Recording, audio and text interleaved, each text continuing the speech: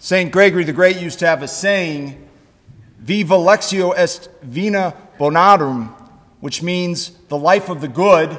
In this context, he's talking about the life of the saints, is a living reading of God's Word. The idea is that we see and understand the Word of God best when we look at the lives of the saints who lived the Word of God and allowed themselves to be transformed by it. Take, for example, St. Francis of Assisi. We are almost 800 years since he died. He remains a very popular saint. A lot of people don't know he went through a very dramatic conversion. He was born in 1181 to a wealthy family. His father was a successful merchant. And so he was growing up, he knew a soft and easy life for that time period.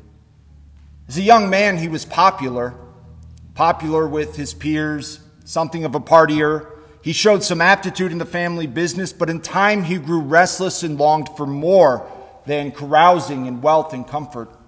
Now you might think, this must be where he begins to seek God. And in a roundabout way, you'd be right. But more immediately, what he was looking for was glory and honor. He wanted to be a soldier and to capture the glory of the battlefield, so to speak. And it so happened that at this time, the city of Perugia and the city of Assisi, there was something of a quarrel going on. So he joined this military expedition to go fight the Perugians, this 20 or 30 miles from Assisi. However, instead of finding glory in battle, he found captivity. He spent a year as a prisoner of war until his father paid the ransom. Now, you might think, this is where he began to be open to God's grace, a year spent as a prisoner of war. But no, he returned to Assisi unchanged, resumed partying with abandon, and inevitably that old restlessness returned. And then one day a call rang out for knights for the Fourth Crusade, and he saw a second chance at the glory he longed for. Of course, this is a lot different than going 20 or 30 miles to fight Perugians. He would need a war horse and a suit of armor, not inexpensive items. Luckily, he had a wealthy father, and his father bought the finest suit of armor his money could, decorating it with gold, getting him his war horse. As Francis was ready to ride off, he declared to the town he would return a prince. But a few days into his journey, he had a dream, and he believed God spoke to him, telling him he was on the wrong path. He needed to return home. So the man who promised to return a prince comes less than 1 week later home. He's humiliated. He looks a fool. He's the butt of jokes. Not to mention, his father is irate at him for wasting a small fortune on a suit of armor that will now gather dust and a war horse that he didn't really need.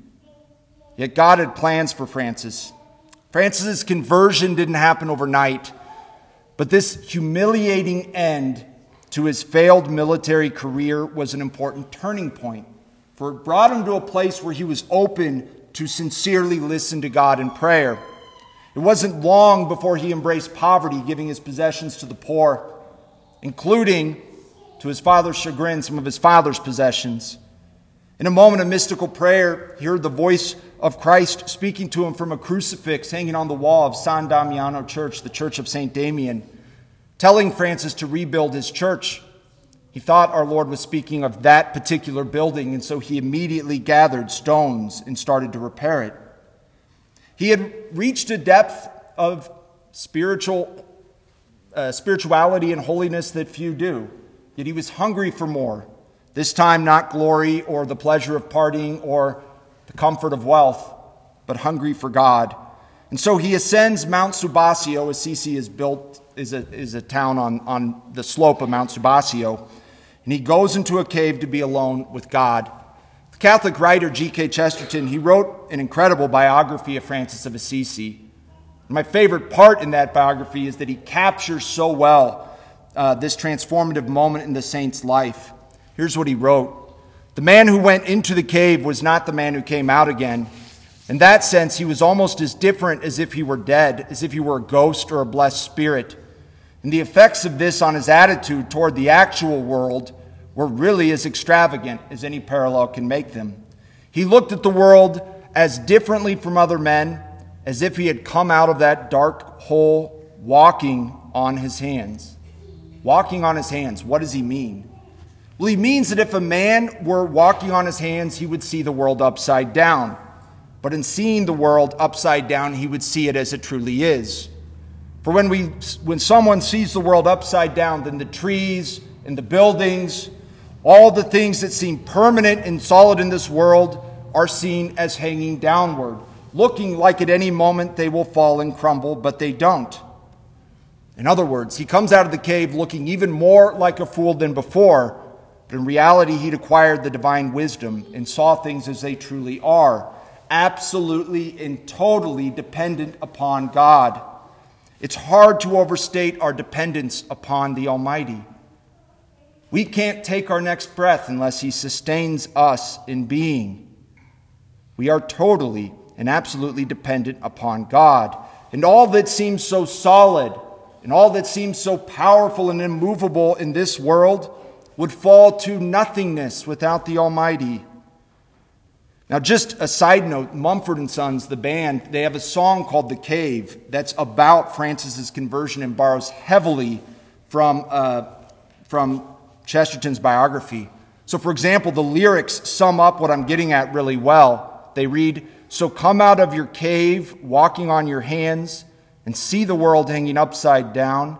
You can understand dependence when you know the Maker's land."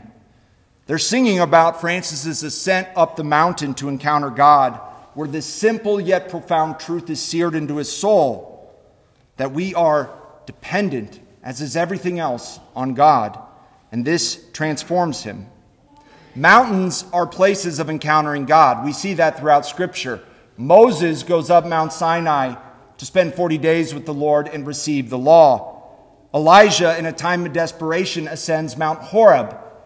There, God speaks to him in the silence, consoles him, and shows him what must be done. Both Moses and Elijah descend from the mountain changed men. In our gospel, Jesus takes Peter, James, and John up the mountain, Mount Tabor, to pray. And at the summit, he is transfigured before them. His divine glory shines through. The veil is pulled back. His face shines like the sun. His clothes are as white as light. Moses and Elijah appear to his right and left, conversing with him. Cloud envelops them. A cloud throughout the Bible signifies the presence of God. The voice of the Father rumbles, "This is my beloved Son, listen to him." What is going on here? What did Jesus bring Peter, James, and John up the mountain to see? To see that he is who he says he is, that he is truly and really God as well as fully human. You think of it this way: if we were blessed to see Jesus while he walked this earth, our eye would see what appeared to be an ordinary man. Our eyes couldn't see his divinity. Moreover, Christ had just made his first prediction of his own passion. And soon he will be nailed to the wood of the cross. He will really die and be placed in a tomb that is sealed. And so the veil is temporarily pulled back to show Peter, James, and John that Jesus is who he says he is, that he is God, that he is trustworthy, that his plan is at work, even if everything seems lost to the apostles' eyes, to their mind, as it must have on Good Friday. In other words, the transfiguration, it strengthens them for the trial that lies ahead. You know, Pope Benedict once said that the Christian life consists in continuously scaling the mountain to meet God and then coming back down bearing the love and strength drawn from him so as to serve our brothers and sisters with God's own love. Perhaps it was written with St. Francis in mind. Perhaps it was written with this gospel in mind. Regardless, this is especially true during the season of Lent. Lent is a time for us to answer the call to scale the interior mountain to seek God, to allow him to transform us into saints. To seek God in the interior mountain means to enter into deep prayer with God. Prayer is both a gift of grace and a determined response on our part. We need to spend time each day in praying, and not just, a few throwaway minutes here or there, a substantial amount of time. Not just vocal prayers, which are good and we should continue, but especially reflecting on God's word, speaking to him from the heart and listening to him. If we do this, if we persevere in prayer, then we too will be strengthened for the trials and the crosses that inevitably will come in this life. And one day we just might begin to resemble a man who came out of a cave walking on his hands, seeing the world hanging upside down, understanding the dependence of all things on our heavenly Maker. Then we will catch a glimpse of the saintly way St. Francis saw the world. Then we will catch a glimpse of the divine glory of God's only begotten Son. So let us scale the interior mountain and listen to him.